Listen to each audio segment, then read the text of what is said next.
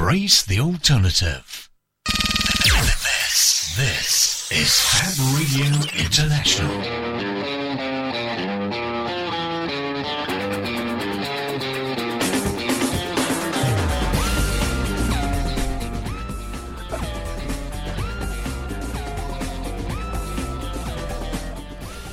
Hello listener, it's Sunday or possibly any other time in the world or time and space.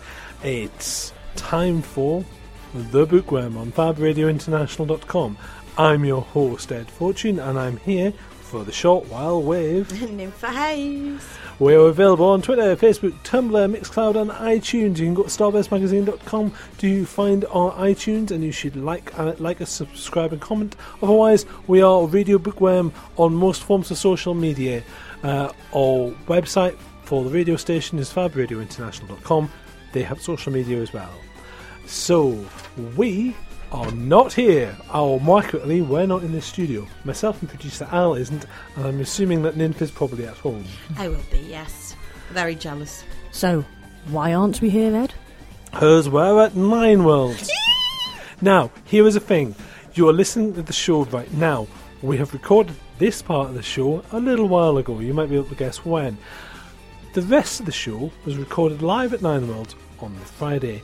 We have no idea what to expect. It sounds amazing. What we've done is we've turned around to the All the Books people and we've said, if you're an author and you have a spare moment, Friday, 7 p.m. I believe it is, come to our booth and we've got a couple of microphones and some bits and pieces of kit that we've been able to get together because we are an elite sponsored unit with high-tech equipment, or possibly just the kit that we could find. Yep. And we've grabbed a whole load of lovely authors, and we've tried to do the book news. That's the plan. We weren't going to do any book reviews. And Nymph, you're in Atlantis, I believe. I will be in Atlantis. Regular listeners will understand that Nymph has to go to Atlantis every once in a while to save the world. Yes, twice a year. Should we explain what Nine Worlds is, or are we doing that in the bit that we record when we're actually there? No, let's explain it to them now, because we have no idea what's coming up, and we can only apologise. So it's a magical mystery show. Or shall we explain that in the bit after this ad block that's coming up? Actually, there's a whole bunch of adverts, because we're not going to be playing them at Nine Worlds, because we won't have time. And we don't have the entire production software with us. Also, if you're listening to us on iTunes or Mixcloud, you'd be like, what adverts? Because we're very kind to you when you get rid of them. But, we've never explained this before. I might as well explain it to you while I'm trying to fill space. Essentially, to use all this lovely equipment that we use for FabRadioInternational.com, we aren't sponsored by these adverts. Our equipment is, and the space that we use is. So we could do it we could do the show in a shed with like a couple of dictaphones, but it wouldn't sound as nice. So Fab Radio will let us use their equipment, but they're like, well, if you're going to play us live, which we do, then use the advert. So if you listen to the live show, you get one or two adverts. They're kind of cool, and they're kind of interesting, and they're kind of alternative, because it's FabRadioInternational.com, and they embrace the alternative, or in brack, depending. So, some adverts.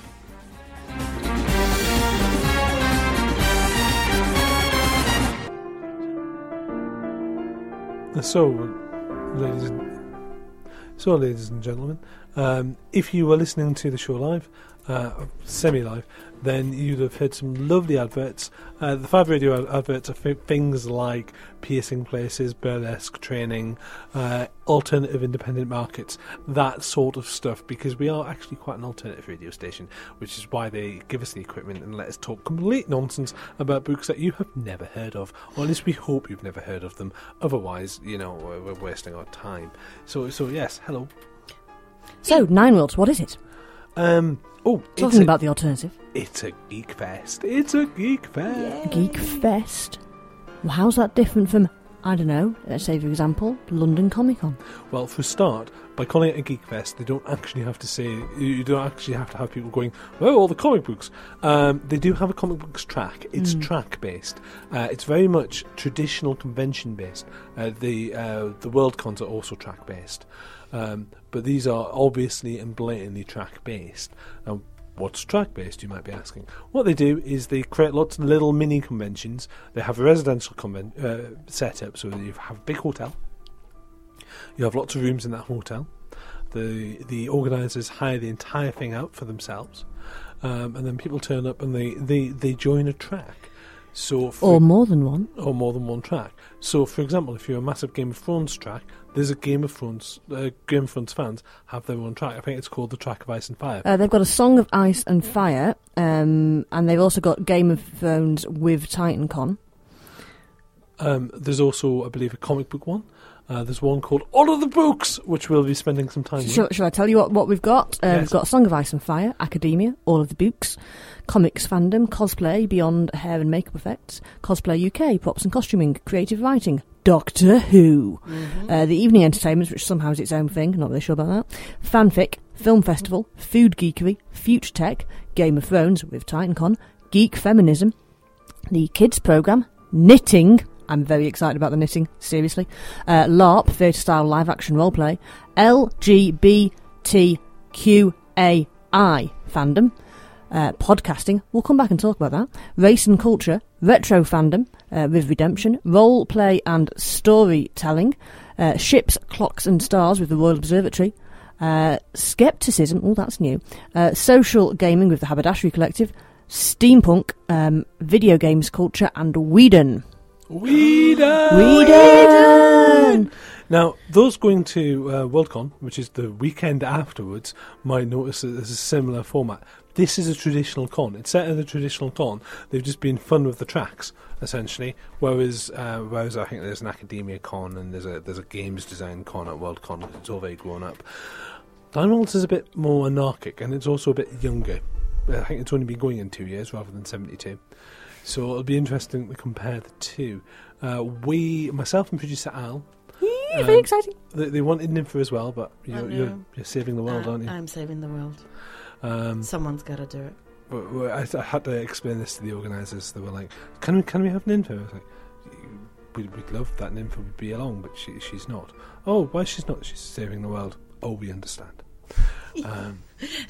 Well, just because we've just mentioned that within that there is a live action role play panel and track and a live action and creative writing, I am actually at a live action role playing event called Odyssey that runs twice a year during the summer, and my character continuously saves the world because that's what we do. Heroes on Atlantis. Believe none of it, listener. She actually goes back in time via the secret portal. It's all a cover. I know, but you're just blowing it now. Be quiet. Be quiet. It's a live action role play event called Odyssey, run by Profound Decisions in the UK, and it's amazing. And if you've never LARPed before, come and join us. If I say any more, will the Drowned Dead get me? They will. That will make. But should we talk about what the very exciting things that we're doing at Nine Worlds? Oh, we are. The show you're listening to now will have been podcasting as part of the podcasting track. If you are listening, you're listening to this on a Sunday, so you've probably missed us. But we'll have had podcasting adventures. So what if we met you? Hello. Hello. So what are you doing, Al? I am doing two. On Friday, I'm doing Finding Your Voice at 10 o'clock in the morning. Which is all about podcasting and how that works. And Saturday, much later on in the day, I am doing a thing about podficking, which is all about podcasting fanfics. I am doing... I can't remember. What am I doing? How many are you doing? I'm doing two. I'm moderating for All of the Books.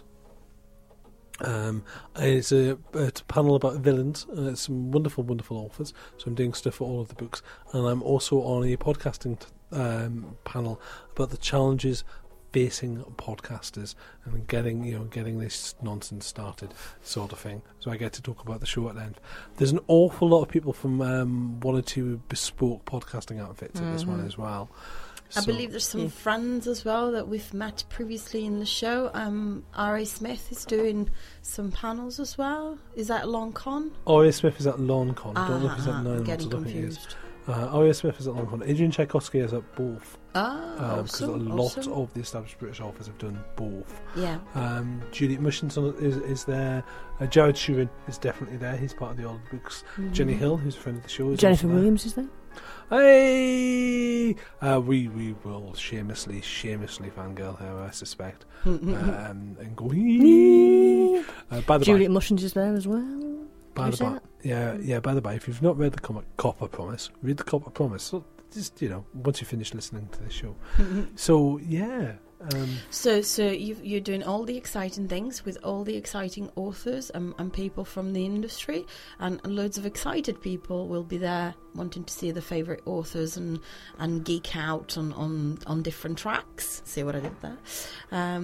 So yeah, sounds amazing. I look forward to hearing what you come up with. And now an exciting 40 minutes of radio where literally anything could happen. Anything. And before we start, I'm very, very, very sorry.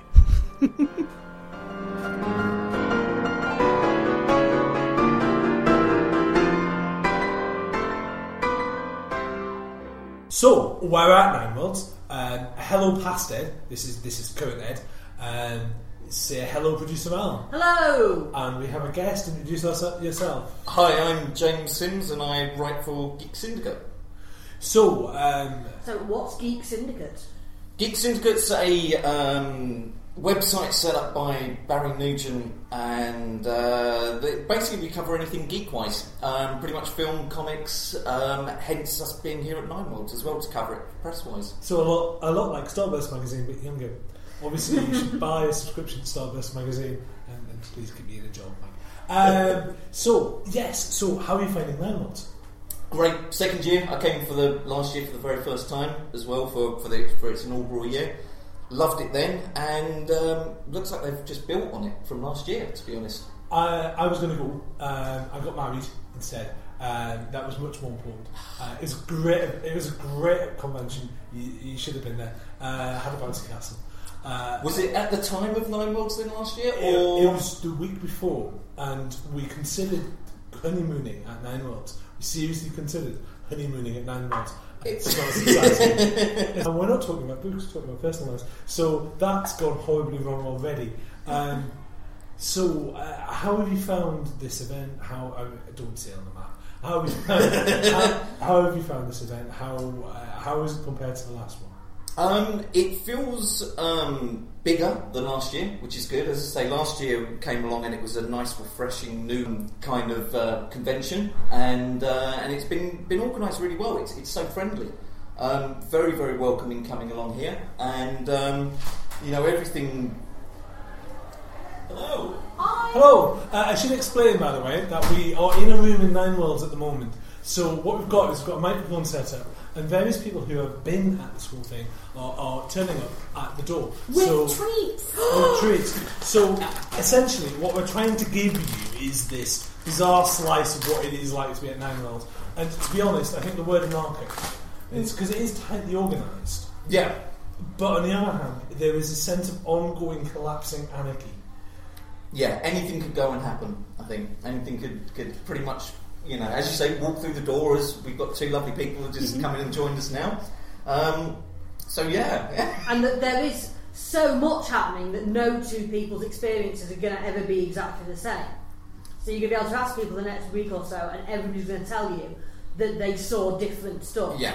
There is so much stuff going on.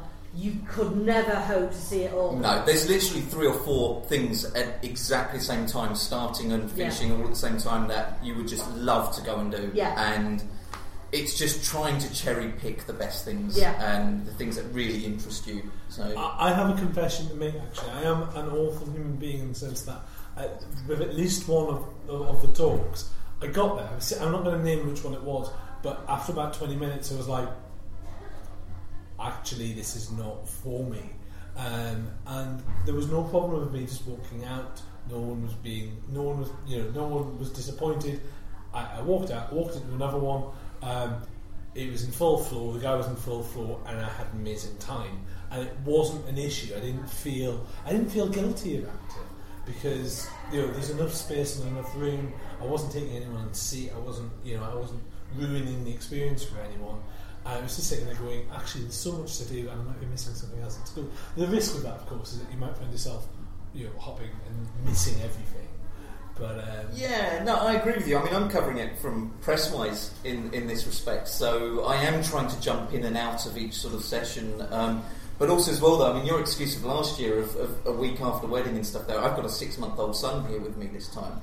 And so whenever that he sort of starts up or anything there, I'm having to literally grab him and jump and run out. But as you're right, though, there is no problems with doing that at all with the tracks there, and you can just go in and out, and you're fully welcome, and no one sort of gives you any sort of funny stares or anything, which is great. I've been horribly rude, and I haven't asked the people who've joined us to introduce themselves. So, if you don't mind... Of course. Hello, my name is Alistair Stewart. I'm the co-owner of Escape Artists Incorporated and host Pseudopod, their weekly horror fiction podcast, and co-host, along with Norm Sherman and Mel Lafferty, their science fiction podcast, Escape Pod. And I'm Marguerite Kenner, Alistair's fiancée, and I'm the editor and host of Cast of Wonders, which is a young adult fiction podcast. And you're listening to The Bookworm, presented by Starburst Magazine on FabRadioInternational.com. Embrac the alternative. I should explain. I always explain this. It's just shameless plugging time, isn't it? Don't forget, it's Geek Syndicate again. .co.uk, and the Next Level podcast as well. When we started the actual show, the station started. What happened was there was a spelling mistake on the logo, so it should be Embrace the Alternative, because we are a very alternative station. Unfortunately, it read Embrac the Alternative, and we have a small penguin that we call Embrac, who is alternative. Embrac the Alternative is not here today. Do you dress him up in different alternative outfits? I haven't yet. Bow before Embrac the Alternative. Give us time. It's just there to be random, because we're a book show and we talk about random penguin. So, Alistair, Margaret, tell us about your 9 months experience. Okay, I had, to borrow the internet meme, I had one job today, which was to host the Realities podcasting panel earlier today, and it went really, really well. The reason for that is really twofold. Firstly, because we have a really very enthusiastic and very engaged audience, and secondly, because podcasters are wonderful people who don't know how to be quiet, because you can't if you're podcasting. So I had a really easy job. I basically just threw buzzwords at the other people on the panel, and they talked and gave some really good advice and some really good feedback for an hour and 15 minutes. And we covered everything. I mean, there is a word, and I'm sure it's a word that strikes fear into your heart as well, which is audacity. Ah, yes. That face was made by 5 people simultaneously the moment that was said for the first time. Seriously. We talked about Audacity crashes, because Audacity isn't so much an audio recording program as an elaborate piece of social torture. We talked about how to promote work. We talked about how to engage with an audience, the realities of burnout. I mean, Debbie Timmons, one of the people we had on the panel, fantastic journalist, great writer, great podcaster, and she did 14 episodes of a show, I think. Got to the end of it and freely admitted it was eating all her time. And because she'd done it as bonus content for her blog, the blog was starting to suffer, so she shuttered the podcast, focused back on the blog, and everything picked straight back up. It's a tough game doing this. I mean, with Escape Artists, we've been doing it for... I'm coming up on 8 years running Pseudopod, which is a little terrifying, because that's more than I've spent in any real-world job by a long way. This might be a career now, and I'm really not sure how to feel about that. I'm getting to the point where I'm blessed, as a regular listener, so I'm blessed with the ability to read very quickly. I don't speed read, I just read very quickly. I blame comic books. I was reading comic books as a child. I read a lot of comic books, so I read very quickly, just generally. And if it's someone like Terry Pratchett, it's really easy because you know his style. So, unfortunately, what this means is publishers go, well, you write for Starburst Magazine and you also have a book podcast.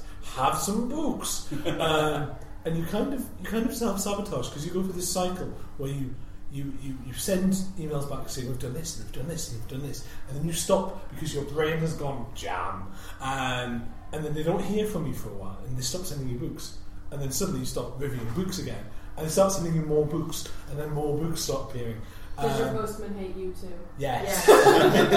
So how have you found your event, Molly? It's been fantastic. I'm not on any panels this time around, and this is my first time at 9 Worlds, so not at conventions in general. So I've been very much just in the fan experience. I've been to a couple of panels today, and I very much had a similar experience to you in that there were a few we just did not connect with quite quickly, but we tend to sit towards the door anyway, so it's quite easy to slip out and just find something else you want to do. I'm doing a cross-stitch that I bought in the dealer's room just today because it helps keep me entertained as I go around. And I've put together ribbons for... I have lots of female friends who all like the Dragon Age video game. We call ourselves Dragon Ladies when we talk about it on Twitter. And I've made these little badges for us that we're going to get together tonight and have drinks and talk about Dragon Age. Now, I've seen quite a few of the ribbons on various people's badges. Well, what is that about? My experience with ribbons on badges comes from the States, where different organizations print them up as way of identifying affinity with different groups. So some conventions, that's how you identify staff or guests. The ribbons will say staff or guest. Or organizations like, this group of publishers have this color ribbon and things like that.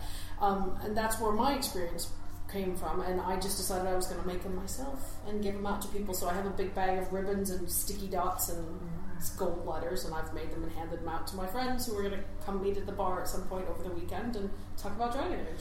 I know you are also wearing a Fox Spirit badge. Yes. So I take it you've bumped into a lesser spotted Adele wearing? Yes, Auntie Fox is a good friend of ours. In fact, I was helping give her a break earlier at the booth today, and Alistair's published through Fox Spirit. His Pseudopod Tapes book is through them. And Adele is wonderful and very enthusiastic and a great independent publisher of lots of funds. I should admit, total bias. Fox Spirit are great. They are utterly fantastic. We've reviewed them before, and I've got a short story with them coming out in 2015. Nice. I was really pleased because you look at the names on Fox Spirit, and it's got the Fox Spirit brand has that feeling of 1980s science fiction, world science fiction. Publishing, that kind of small press, but growing names. Now you look at those names now. It's Cat Rambo and Mike Resnick, and you're like, blimey, the names that have continued to be part of the genre, and also bigger names like George Martin are also on that list. And it's for me, interestingly, it's the ongoing career writers that have started on there, and I get that vibe of Fox Spirit, which is why I was so keen to be involved. I'm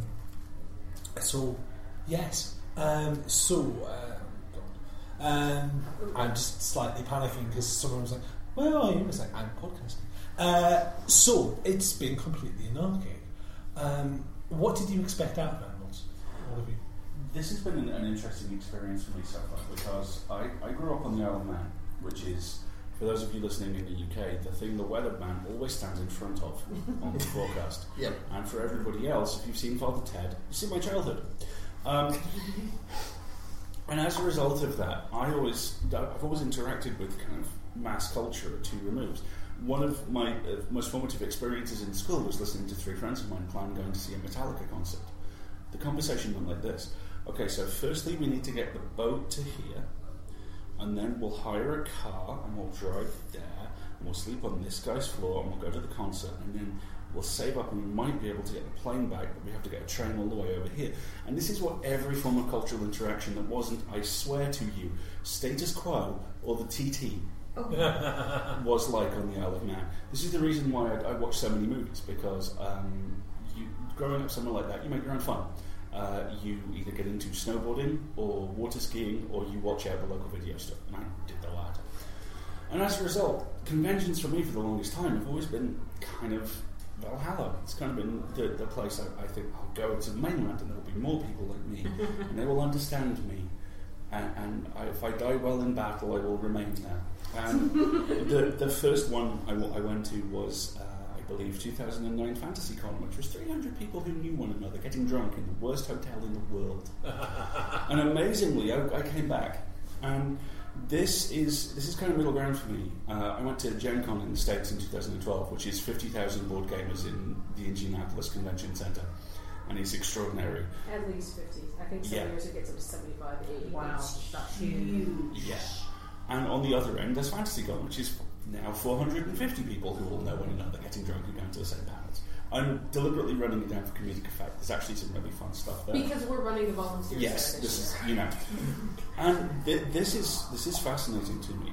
I mean, so one day in at Nine Ed nailed it. This is anarchic, and the reason why it's anarchic is because this seems to conform to a theory of how fandom actually is that has been floating around for a little while. Because, I mean, you'll hear a lot of talk about the fandom community.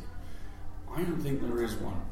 I think there are thousands of small ones. There are these little archipelagos of enthusiasm.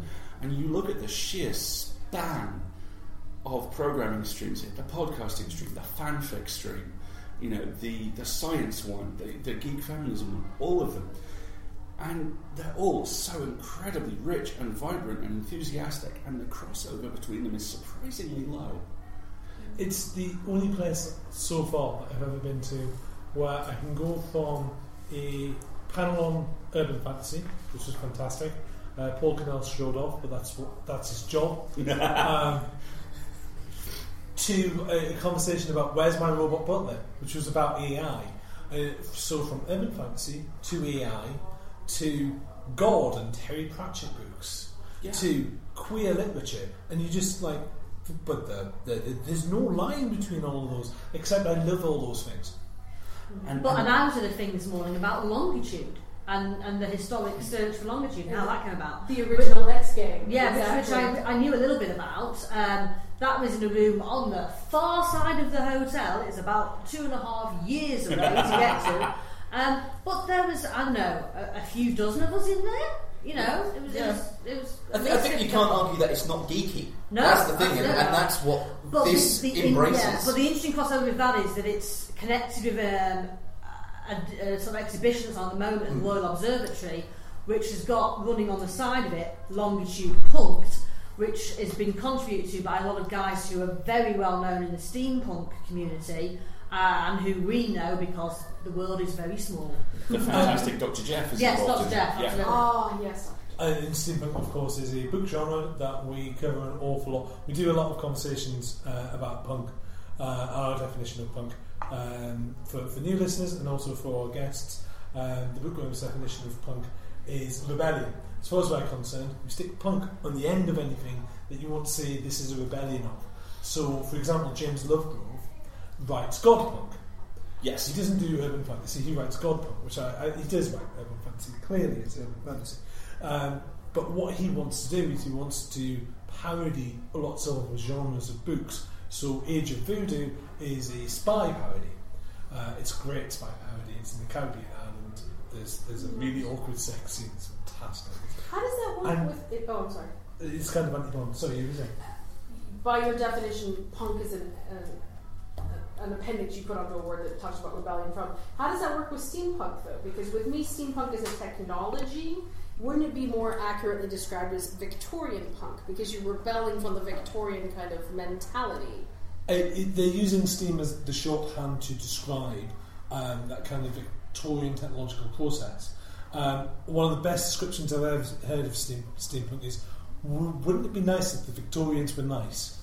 Okay. And because I love the way I love this, and it's entirely true. Steampunks once broke into a hotel room and tidied. And I kind of love, I mean, I'm in London, and this is based in London, and I think it's most obvious in London that British culture is rude. And we are quite rude in large populous areas, but we're also terribly polite to each other at the same time. We have there was almost a riot at our hotel this morning about a queue at reception. Oh, dear me. But we love a queue. Oh, we do. Yeah. But there was a whole polite kind of, well, I think you'll find. Oh, and that's yes. sort of politeness. And what steampunks are doing is they're rebelling by being really nice all the time. Saying God save the Queen and being really, and it's tongue in cheek, and it's tongue in cheek politeness. On the other hand, punk, 70s punk, was all about insulting people. And that's become the norm. You're expected to be rude. You're not expected to be terribly, terribly nice at the point that you have to cringe. I love that as a social movement. But what Emma was saying on one of the first panels this morning, she's interviewed Professor Elemental on her show. She does Tea and Jeopardy, and she's had Professor Elemental on there, and she said that the guy who is Professor Elemental is genuinely really nice and lovely, as well as being really nice. I think that's one of the sort of things, though. Most people sort of think that Londoners are miserable, boring, and, you know, in that sort of sense. And I think, as you say, that's sort of how we come across. We're quite argumentative now, everything else there. But actually, in general, it's just that actually people from London just don't talk to other people.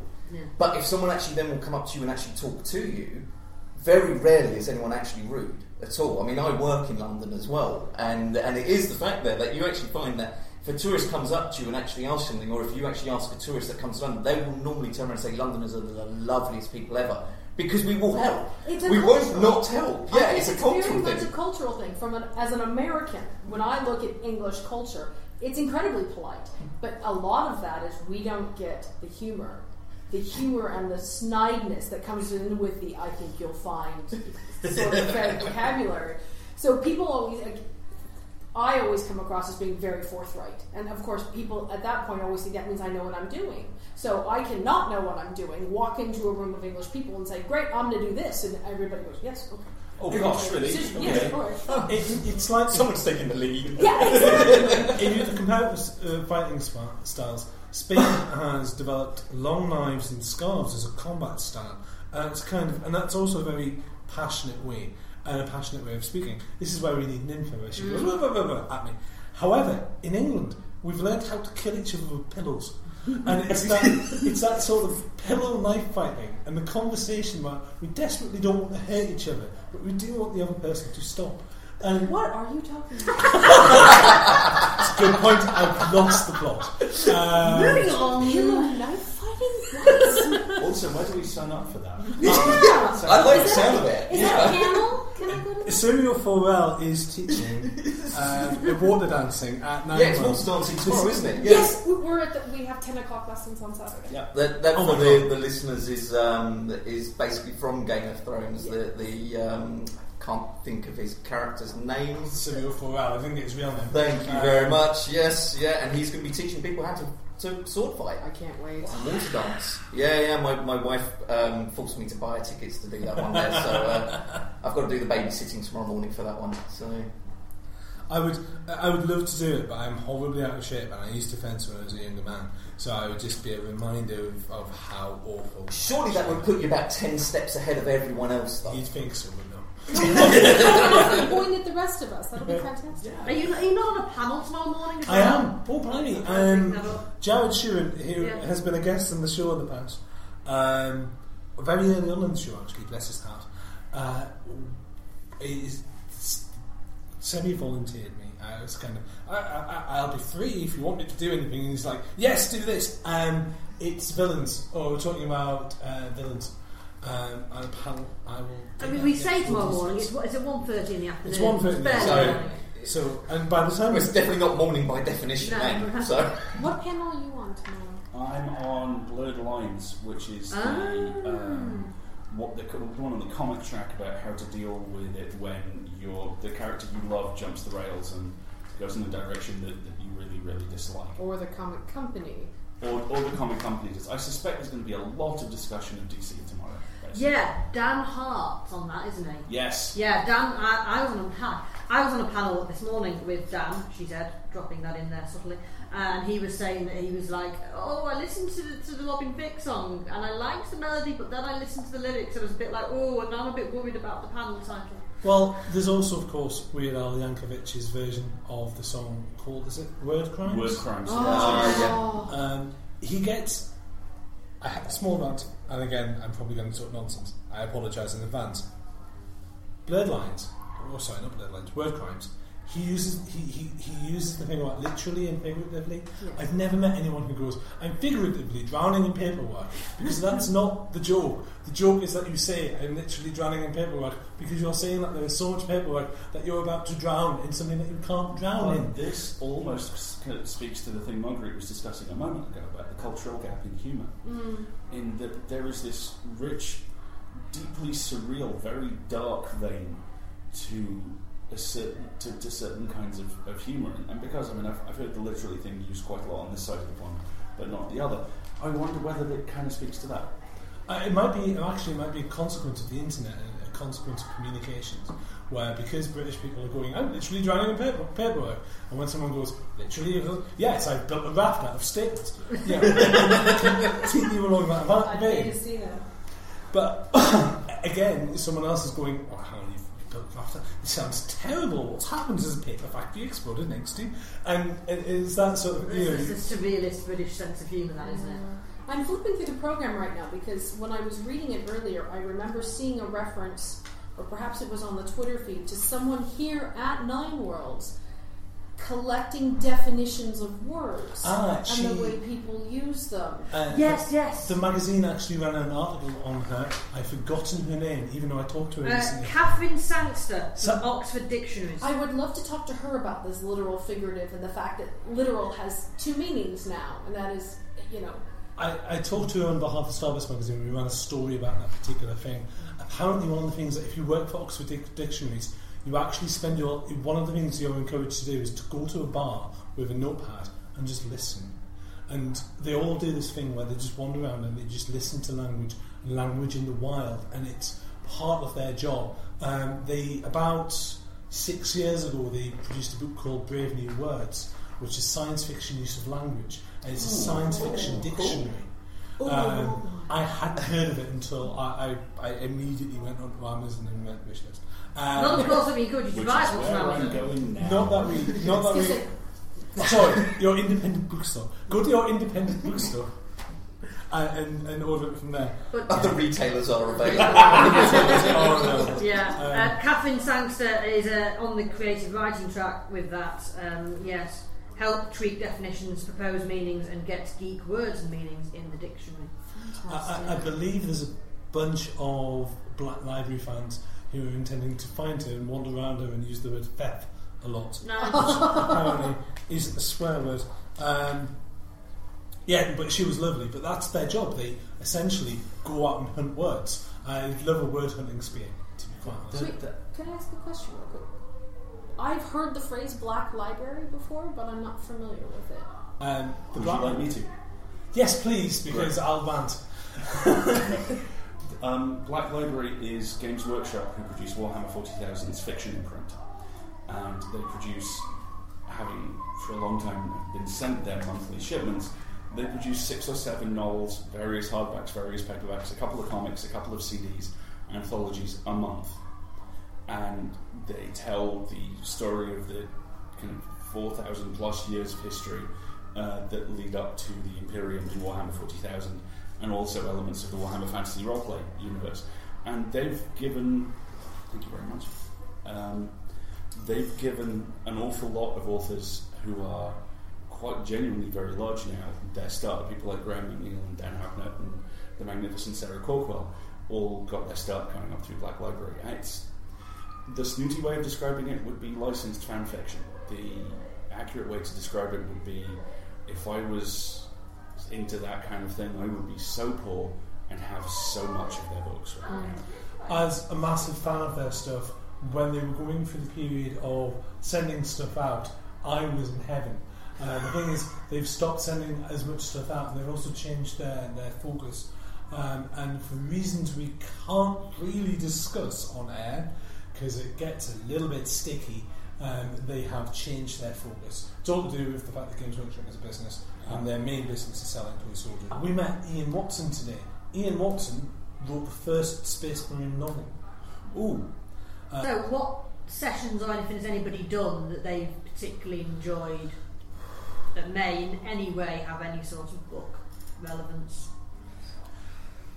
We went to a signing earlier. Jen Williams the sequel to Copper Promise is I have the little prequel. Oh, look at that happy face! Have you read? Ed is making. Have you read the little 6-page? Did you get to the last the line and other go, face like I did? Yeah. Yeah, exactly. That was fabulous. Jen's a friend. Jen's a dragon lady, so I had to bring her badge and say hello. I've been following her editing process on Twitter. She's been sort of live tweeting her editing. Yeah, we were chatting just briefly about it. She says the second book was in true BioWare pattern, expanded the universe, but was much more difficult story-wise. And she says she's much happier now that she's moved on to the third book in the series. What I'm trying to do, and this is something Alistair and I kind of have, as a side project, as podcasters, we work in short fiction. That's the genre we work in. And there are so many times where writers who do trilogies, because trilogies are the model right now, they have these little tangent short stories where there are little points that get made that the fans pick up on and go, I want to know more about that character. And a lot of the times the authors as side projects or as ways to break the TDM of working on the big story will write short stories about these little characters. But they never get published. They disappear. I want those stories. As a podcaster, those are the types of things, those are the gems I want to put in front of my audience as a way of introducing people to these big worlds. Because if you give me, I'll give you a perfect example. I bought the Rogues Anthology by George R.R. Martin because I wanted the Patrick Rothfuss short story. I am a huge Name of the Wind fan. And if you podcast that story, and all your audience goes, that's a great story, I love that, you can go, well look, thunk! Here are the 2 first novels and the third one's on the way. I think it's a fantastic lost marketing opportunity for novelists. They should take these short stories. They should encourage podcasts to use them and introduce more people in different media to their universes. I think there's a huge first for world building in general. The amount of people who, again, look at the George R.R. Martin's game, Song of Ice and Fire, and they look at all of that and they go, wow, there's a world out there. And they want to know more about the world. Dan Patrick did this really cruel trick where he brought out 3 books called the Dwarf Warfighting Manual, the Elf Warfighting Manual, and the other fantasy race, the Orc Warfighting Manual.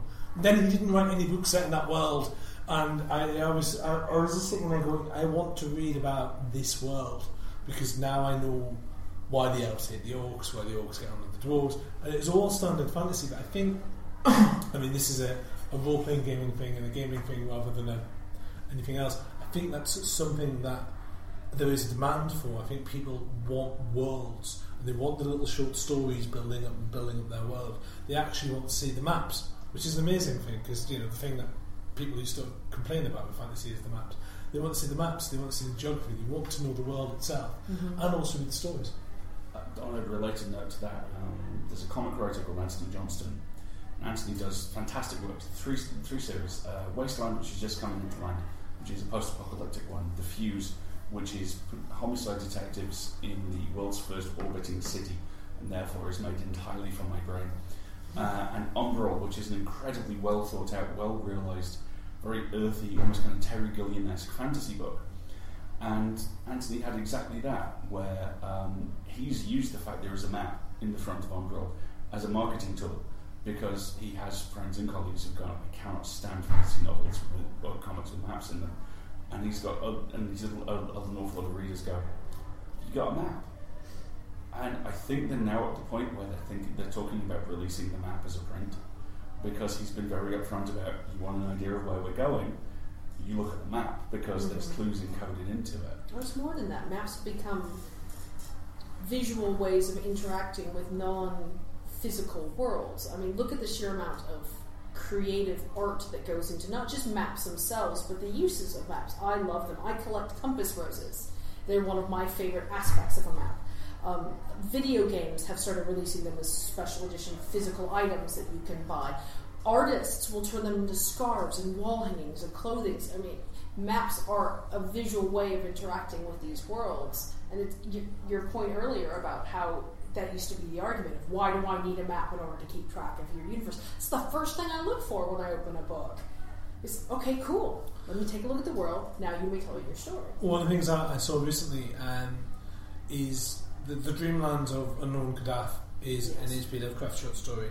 and I believe he's called John Thompson. I might have the first name wrong.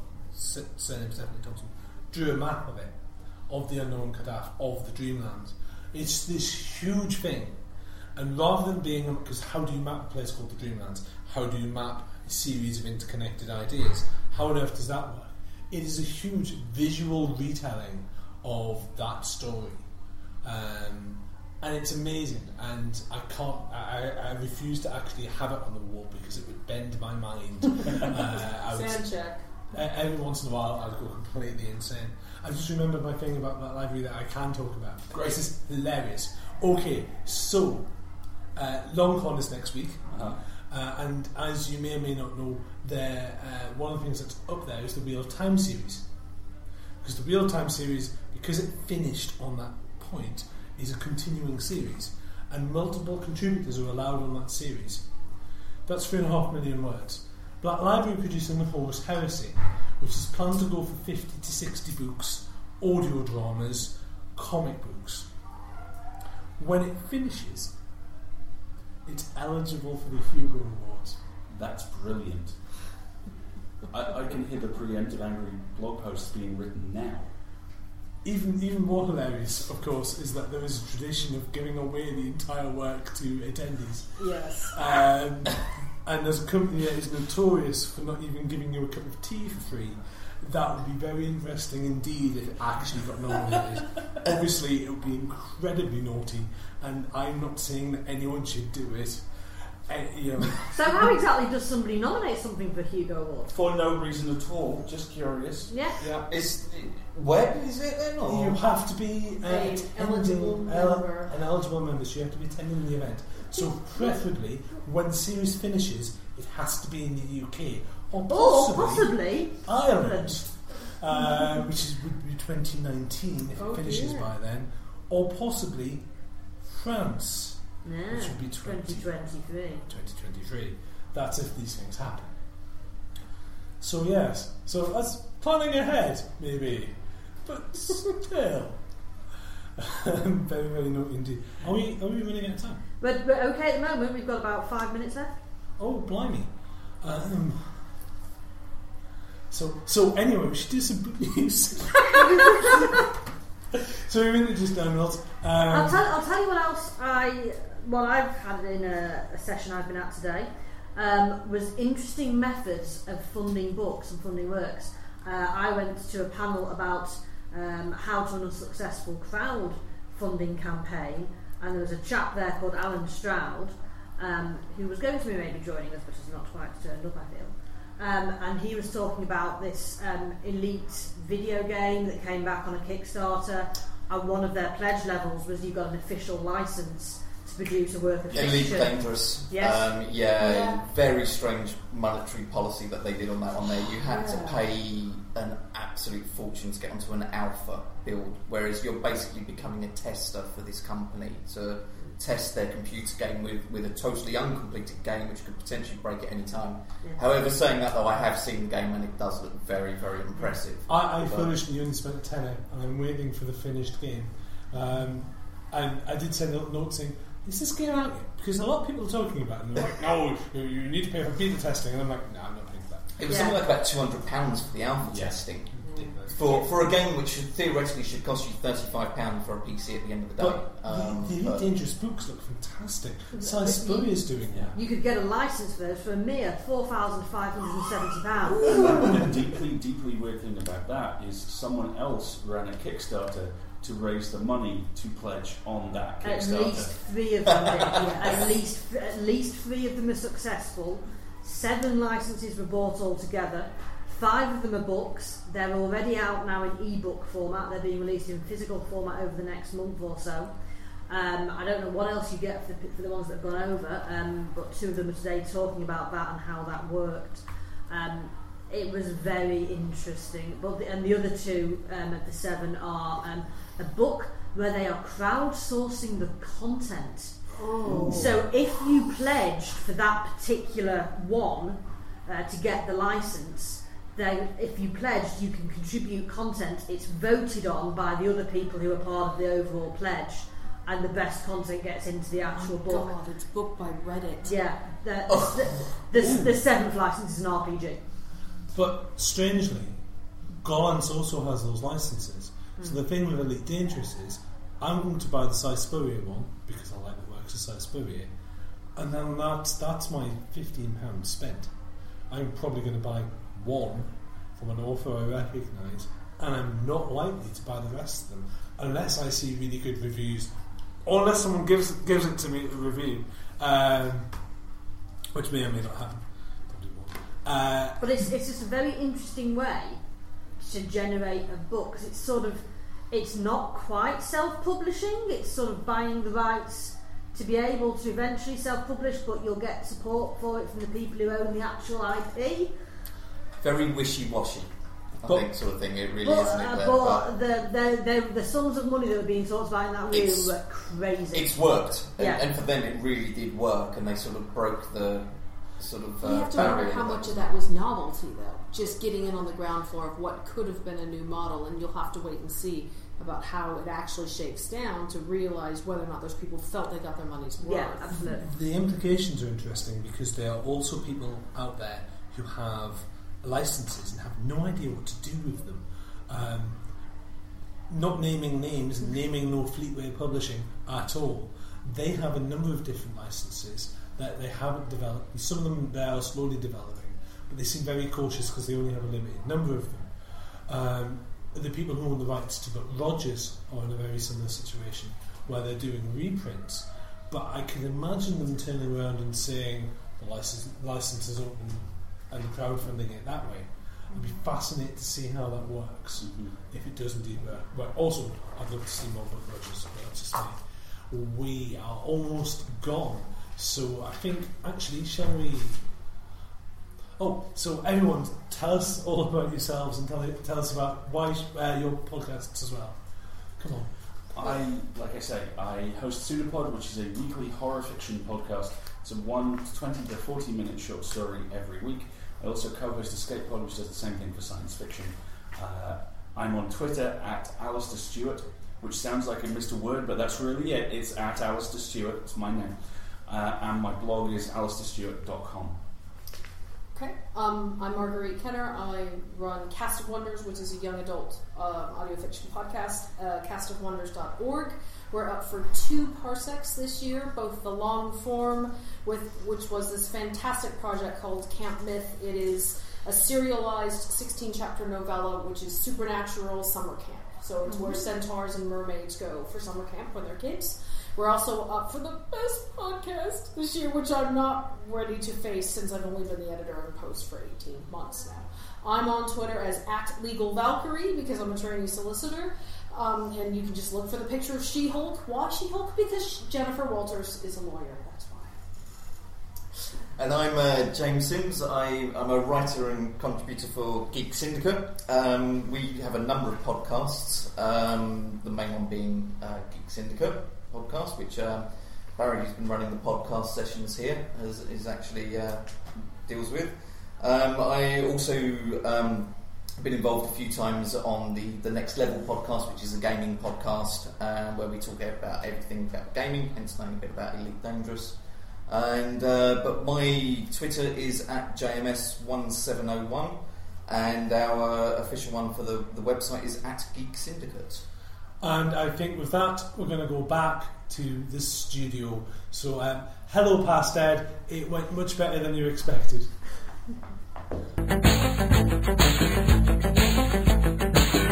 Across the world, 24 hours a day.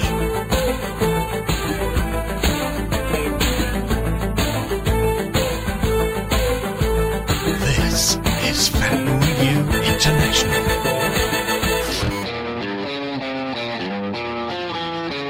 I have no idea what future me has just said to past me, but I'm assuming it's not a warning or dire threat. That's what you think. Fingers crossed. So we're back in the studio and we have to leave. So again, I hope you had fun with that. We have no idea what went on there. But let's assume we had fun. Let's assume that we had fun. Nympha, do you want to say anything? You could say cryptic messages. I think a thank you to the organisers of Nine Worlds for, I'm sure, an amazing event that's coming up, or has been. And thanks for inviting us. Yeah. Thanks for inviting us. Hopefully next year I'll be able to make it, so I'll have some fun as well and meet some incredible people. So yes, future Ed and And, in the past, and somewhere else, but here. Say goodbye. Bye! The Bookworm is a truly outrageous production for Fab Radio International and Starburst Magazine, presented by Ed Fortune and Nympha Hayes, produced by A.L. Johnson.